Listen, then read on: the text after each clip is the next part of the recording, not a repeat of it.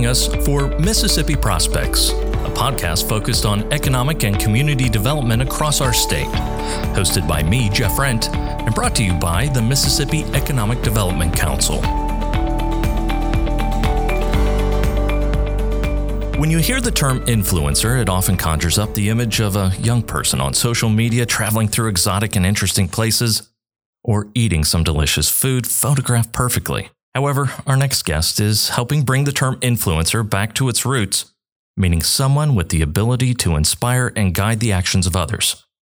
With more than 20 years of experience in business, 7 as a consultant, Cause Collaborations' Erin Meadows has carefully watched and studied what makes organizations and the people in them succeed and what makes them struggle. Through her work with nonprofits and associations, healthcare companies, agencies, and community organizations, Erin has concluded that most successful organizations consistently work to keep 4 key areas in alignment: thoughtful strategy that ties to their mission and vision, clear, honest, and effective communication, both internally and externally, intentional team building that teaches people how to work effectively rather than assuming they will figure it out on their own, and accountable leadership who walk the talk and teach each other to do the same. With these 4 things in alignment, Erin believes any organization can succeed. Please welcome Erin Meadows to Mississippi Prospects. Thank you. So excited to have you here, and we had a chance to talk a little bit last week about this topic, and it's one that I personally am pretty passionate about. So before we dive into talking about being an influencer and really what that means in this context, what you're really talking about to me is leadership. And in many businesses and organizations, this comes from management, but there's a difference between a manager and a leader. What are those major differences? You know, I think this is a conversation that's been going on for quite some time in business, and it's as relevant today as it's always been. To me, it really comes down to your style, what you're trying to accomplish, and how you're trying to get that accomplished. So, you know, we've heard that managers are tactical and leaders are visionary, and we've heard all of those things. I think there's a couple of things in my mind when I think of the differences between managers and leaders. I think that managers often can be all about the work. And that's actually a really good thing. We need managers. We need people who are all about the work, budget, timeline, scope. They can move people to get the work done. That's valuable. Leaders are all about the people. They are all about lighting that fire in the people to get them to do the work. So I actually think a manager can be about the work and still lead people. So it's a big conversation that we have. And I think managers have been getting a little bit of a bad rap in that conversation. And it really is, you know, I think a lot of people think of management as this reward for climbing the ladder. And in part it is. You've done the good work. You're really brilliant tactically. You've proven that you can work with teams and collaborate. What makes you a leader is once you've climbed that ladder, now you have an ability to build bridges. And that's just a bigger conversation. Really, you can be both. Mm-hmm. And there are people that succeed in both being a manager and a leader. Yes. And probably those are the more successful absolutely types of leaders that you have in an organization. So taking it a step further, leaders are often influential. What in this context makes someone influential? What is the influencer? What are those qualities? This is something I think about all the time. Whenever I'm asked how I can walk into an organization and navigate it pretty quickly, especially as a consultant coming into organizations where there's clearly some disconnects between people and we're trying to figure out how to get everyone in the same boat and get them rowing in the same direction. It really is less about management and leadership to me, and it's more about me showing up as an influencer. So the part of influence is it's an ability to inspire people, to get them to buy in, to connect to their why so that they want to move things forward. And that can get a little bit lost when you are in the hierarchy of an org chart and you're focusing on the next step. You're focusing on sitting at that leadership table. And I think the brilliant part of being an influencer is it doesn't require any control, any authority, or any title. Any person can be an influencer. Right now, today, we can all stand up from this table and walk out of this room influencers. So it's open to anyone. And I love that because that's so empowering to everybody, no matter where you're at in an organization. So it's not just the manager that we're talking about, it's the team members as well. Yeah. That they too can be influential and an influencer. Everybody's got a different style though. Mm-hmm. And how do you manage those different styles? One of the top reasons that people leave a job is from a bad, and I'll use my air quotes here, manager. Absolutely. But I've had to learn in my experience of building teams over the years that you have different personality types. Some people are very blunt and forward. Others are very sensitive to things. How do you navigate that as an influencer? I think first and foremost, it's hugely important as an influencer, a manager, a leader, and a human being to know who you are authentically and to know what values drive your behavior every day. When you know who you are and you work on having the emotional intelligence to embrace that and show up as that every day, then you get to take it to the next level, which is flexing to meet people where they're at. So I think one of the best things I learned in my influencer journey is just because my values and what's important to me might be different in business. So what's important to me in business when I say values are things like freedom, service, collaboration. That's what's important to me. If I'm working with someone and that's not important to them, it doesn't mean I'm right and they're wrong. It means we need to have the emotional intelligence to flex and meet each other somewhere where we can do wonderful work and meet that mission together. Taking the time to learn also generational differences, because we've got boomers, millennials, Zs, everybody's in the workplace right now. And so everybody also, besides, they all may possess the emotional intelligence, maybe the self-awareness, but it's still a challenge to communicate sometimes across generational lines. Is that a barrier? I don't think it's a barrier. I think it's an exciting challenge. And I love this conversation around different generations, and particularly as a Gen Xer. And what I love to think about as a Gen Xer is we as a group tend to feel like we're left out. The boomers won't retire. The millennials are taking all the opportunities. Here we are, the latchkey kids of the 70s, 80s, 90s, lost in the middle. What we actually are is the bridge. We remember fax machines and we know how to text. We remember laying things out with Scotch tape and taking it to the copier, and we know how to use design software now. We're not the left out ones. We're right there in the middle as a bridge. I actually think Gen Xers are hugely powerful in this generational conversation and in organizations. Each generation has different values, different things that are important. And I see this time and time again, and I just think this is such an important part of the conversation. Everyone can be a teacher and everyone can be a student. And that's not just in business, that's in life. So we shouldn't be pushing the boomers out of the door because they don't want to get on Slack and do Slack with us. And we shouldn't be discounting the brilliant millennials who, by the way, have created this influencer movement on social media, and they are getting paid to do stuff the rest of us do for free in large part. Or giving it away. Like I get on social media and give my ideas away for free every day. And there's these wonderful people out there that have monetized that for themselves. Everyone has a voice at this table. I think what happens as human beings is we get so mired in the muck of our own experience, and we walk in that room with the puffed up ego that we miss the beautiful little gems that every generation brings to the table. And when you're coming from an influencer point of view and you're not thinking about what's my next promotion, how do I gain more control and authority, when you're walking in that room and you're saying, how do I connect? You can be that bridge. And so my generation is X, and I like to think of myself as that bridge between what we consider the dinosaur fax machine era and what we consider this new age. It's all relevant, and we can all work inside of it. I often feel as a fellow Gen Xer that I'm an interpreter. Yes. So in my workplace, I have millennial, Gen X, and boomer.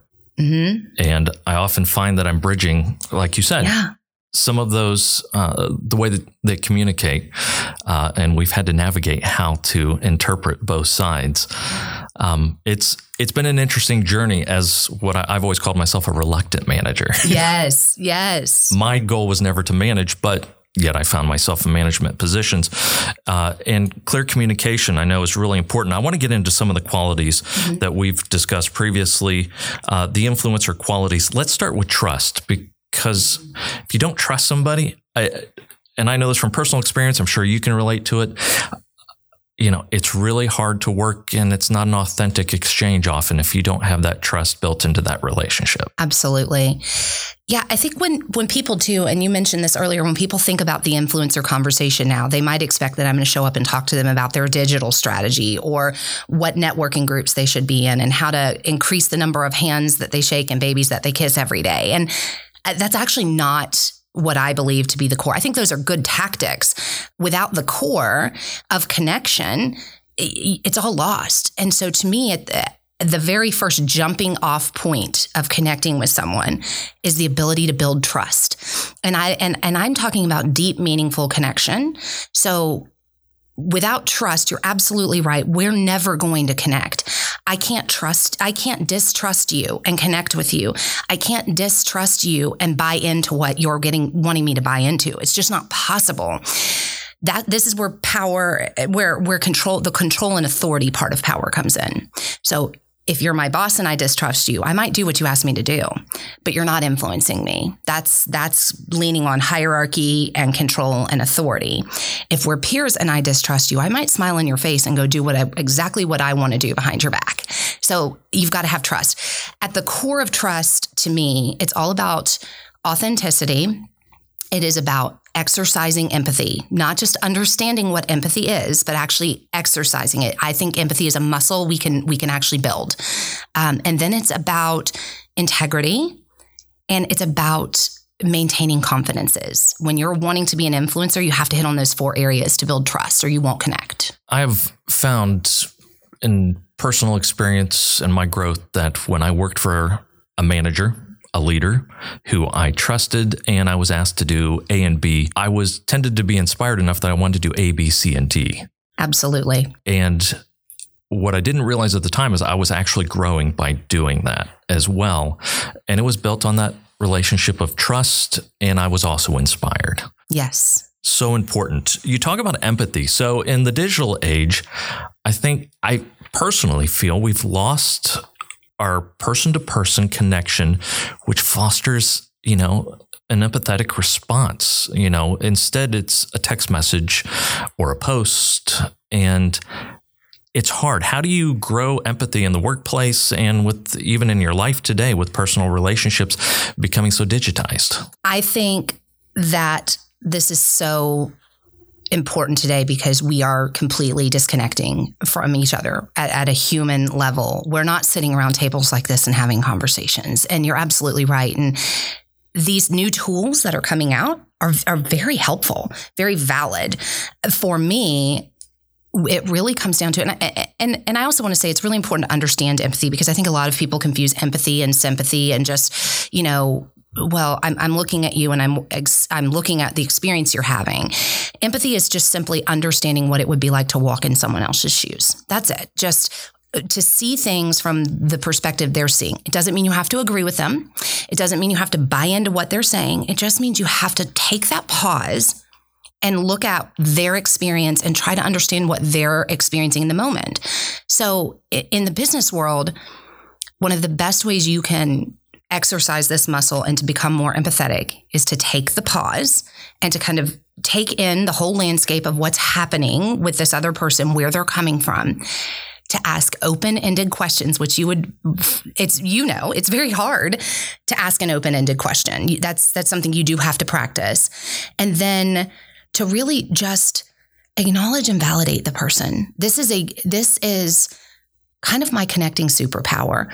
And once I understood what it looks like to actually acknowledge and validate and not fix them, not tell them they're right, not tell them a better way to do it, not tell them that what they just said enraged you, but to just acknowledge and validate what they're experiencing, instant connection. And connection is how you become an influencer. So it's when someone says, I'm so frustrated, so-and-so just spoke over me in that meeting. It happens all the time. I, as the manager, don't have to go, you're right, they're the worst. What I can say is, what I'm hearing is you were feeling very frustrated in that meeting and you weren't feeling heard. That's acknowledging. The validating piece is to say, it makes sense that if you weren't feeling heard and you had an important message to share, that you would feel frustrated. And people, it's like giving water to a thirsty man. They want that because people don't do that. People don't do that in their lives. They don't acknowledge and validate. They fix, or they tell people they're wrong, or they just go, you're right. This is hugely important, and it builds that empathy muscle, because for me to acknowledge and validate you, I have to stop judging you and step into your shoes for a minute. I think people often would equate exhibiting empathetic emotions or being empathetic with a coworker or somebody else makes them more vulnerable. Yes. Really, it seems empowering to both sides. And it also goes back to what we were talking about previously, builds trust. Yes. Vulnerability is hugely important. If you've not heard empathy and vulnerability in the corporate space yet, buckle up. It's coming. It's already here. This is, you as an organization can actually have empathy. You as an organization can actually be vulnerable, and it can make you more powerful in turn. This is becoming a part of the conversation. I think Brené Brown, the wonderful researcher who talks about shame and courage and vulnerability, and she really connects it into the workplace. She brought up such a valid point. I was listening to her actually on a podcast. Every culture across the world was taught that vulnerability is not something that we should do. And it makes sense. When you go back to the beginning of humans on Earth, if you were vulnerable, you'd get eaten by a saber-tooth. You were prey. You were prey.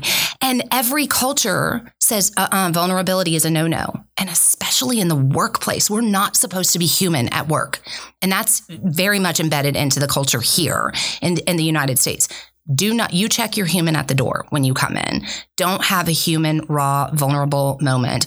And if you do, good luck getting me to meet you with empathy, because we're going to do the work.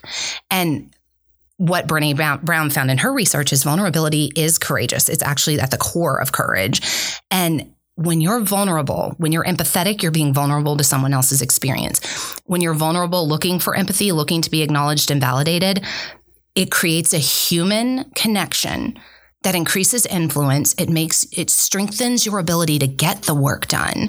So the reason that vulnerability works is when you're not being vulnerable, you don't look authentic. People don't trust that because it feels fake. And so by trying to show up and never be vulnerable and be perfect, you're actually doing the exact opposite of what you want to do. It prevents you from connecting. There's also the flip side of it. I've worked with people who I would consider what I call oversharers. Yes. And they give you everything. Yes. And being in a position of management and leadership, that also was exhausting. I still took the time to listen, hear them out, and I think it helped them. But it also, how do you have to set some boundaries on this? Mm-hmm. And I found that to be a challenge, because once you'd open the door, those boundaries had kind of been blown out, and letting the horse, had already been let out of the barn, so to speak. Mm-hmm. How can you rein that in a little? Because again, we're talking about different personality types. Absolutely. This is very relevant to me because I have the type of personality where strangers will just sit down next to me and spill their guts to me. So I actually have to protect my own space from that, or I go home exhausted every day. And the same thing with my team. And so I think there's some tips and tricks here. So one is, it is a gift to allow someone to vent. It's an even bigger gift to allow them to vent, but expect them to have a solution after they do it.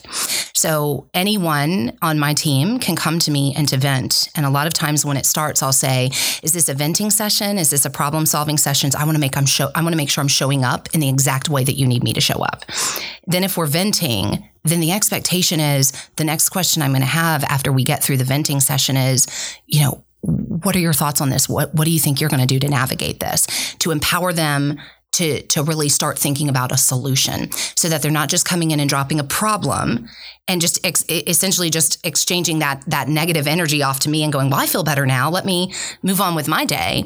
The next question is, let's dig into this. What are some of your thoughts on this? How are you planning to proceed with this? What's another lens you could look at this through?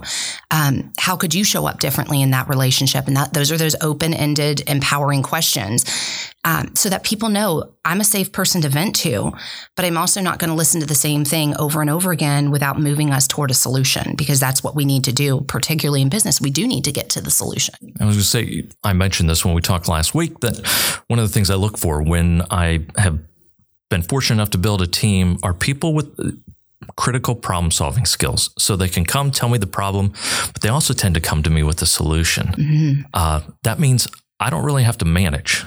Absolutely. I can be the leader still. And it's wonderful to see that quality in people. And that's something I actively have looked for over the years, as opposed to somebody who may just be an expert in that field.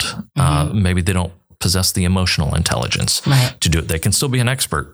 But that type of relationship for me and just my personal style can be exhausting. I want to go into communication. Sure. I think we're both probably well-versed in this area, yes. But for a leader and for an influencer, what do you mean by communication? Mm-hmm. What all does that include? I think for an influencer, it's becoming a master in the unmastered arts of communication. We're all really good at talking. We are all really good at talking about ourselves. People love to do that. That's, that's an old tip, an old trick. If you want someone to love you, ask them about themselves and don't tell them anything about yourself. And it works because we're very comfortable telling our own story and being in our own experience. Influencers, they listen differently. And that's the first unmastered art. It's very ironic that the most important part of communication is the one we practice the least, and that's listening. And there's several levels of listening. So level 0 is subjective. It's just, I'm listening to you and I'm listening through the lens of what does this mean for me? When do I get to talk about me? When do I get to tell my story? When do I get to tell you were wrong or how I would fix this problem for you? That's subjective. Then you move into objective listening, which means it's no longer about me. I'm truly listening to you, but I'm not going to ask you any open-ended, empowering questions. I'm not going to dig any deeper. I'm just going to go, wow, that sounds rough, but it sounds like you handled it okay. So we don't dig any deeper. Then we move up into intuitive, and this is where influencers and great leaders hang out. Intuitive listening is all about listening to what you're saying, listening for what's not being said. That's the intuition part. Watching your facial expressions, your tone of voice, your body language. It's a full sensory experience. And this is how the most influential people navigate life, is listening at this level. And then it couldn't get any worse than 1 until it does. And level 0 is interrupting. And level negative 1 is I'm on my phone going, oh, wow, tough day. Most people hang out at -1, 0, 1. Occasionally we pop up to 2, which means, okay, get out of my office. The most influential people, the best leaders, they're at that intuitive level. They might not indulge every venting session, but boy, are they taking that in and they're processing that and they're using that to further guide and inspire you. The last area, or at least the 4 areas that we're focusing on, service and collaboration. Mm-hmm. A huge fan of collaboration because I also have learned, and I've tried to do everything myself because I was a doer for so long. I was a team member, not in a position of management. As looking back after this conversation, I think I was still a leader and an influencer, but learning to work with others, really critically important in any workplace environment. Absolutely. And this is always such a fun conversation to have, particularly when you're talking to people who work with volunteers and work with boards or people who are in service-oriented industries. I spent many, many years in that industry, and this type of conversation usually would make me go, as if I'm not in service constantly. Like, when do I get to turn my light off and not be in service of others and stop collaborating? And when is it going to be about me? But there's ways you can show up in service of others. There's ways you can collaborate with others. That doesn't necessarily mean you're doing all the work of other people. You have no boundaries. You're at the whims and decisions of everyone. It comes down to how you're showing up. How you're showing up in that collaboration. Are you showing up using your head, thinking strategically, making connections, giving your influence away? That's a great way to grow your influence, is by saying, I don't have this answer, but Bob over here is brilliant. Bob, could you lead us in this and maybe help us navigate these waters? All of a sudden, Bob's the influencer at the table, and I look amazing because I handed some influence off to him. So now I'm the go-to person, because if I don't come to the table collaboratively with the skill and ability, I'm emotionally intelligent enough to not let my ego get in the way. I'm going to show you who can do it. So there's your head part, logically, showing up with your heart, thinking empathetically, making sure that you are acting with integrity, that you're really kind of coming in from that vulnerable, empathetic, human connection part so that you're not really brilliant strategically and just very cold and not understanding everyone else's experience in the collaboration. And then finally, your hands. No one likes the person that shows up for the kickoff meeting and to cut the cake at the end of the party and pat themselves on the back. So great collaborators do get in the trenches. You show up with your hands, and that means you have to be reliable, do what you say you're going to do when you say you're going to do it, and you have to hold yourself accountable for how you show up, what you do, and what you don't do, and what you say and what you don't say.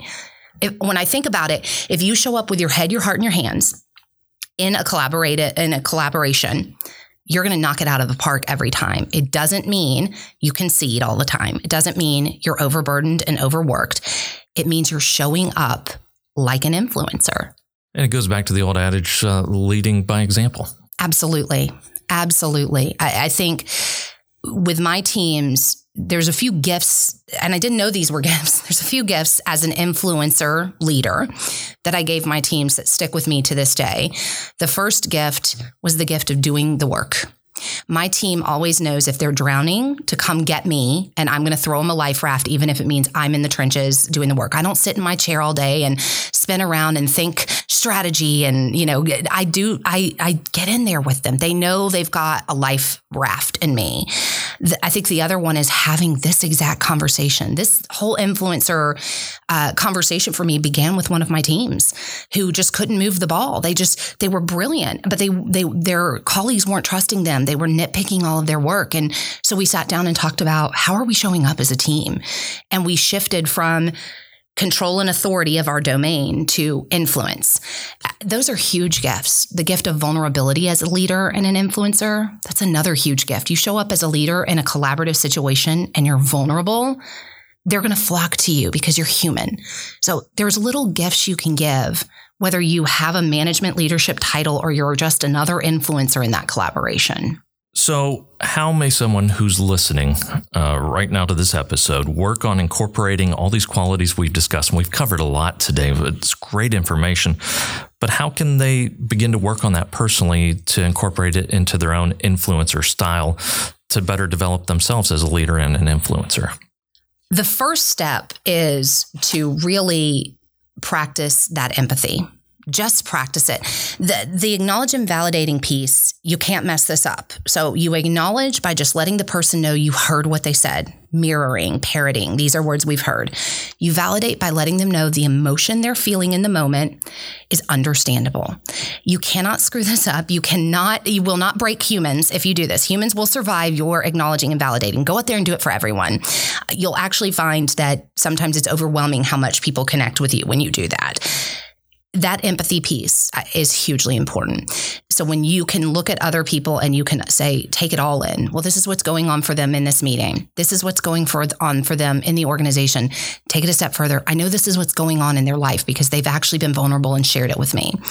That's really important. The second thing you can do right now today is start getting really a good understanding of who you are authentically. Really get tapping into your core values as a human being. Those values are the GPS system that it drives your behaviors every day. And I have, and I'm happy to share it with you, I have a very free, don't even have to give me your email. This is not a sales trick. Core values workbook on my website. And it will walk you through in about 45 minutes and narrow you down to probably what's your top 5 core values.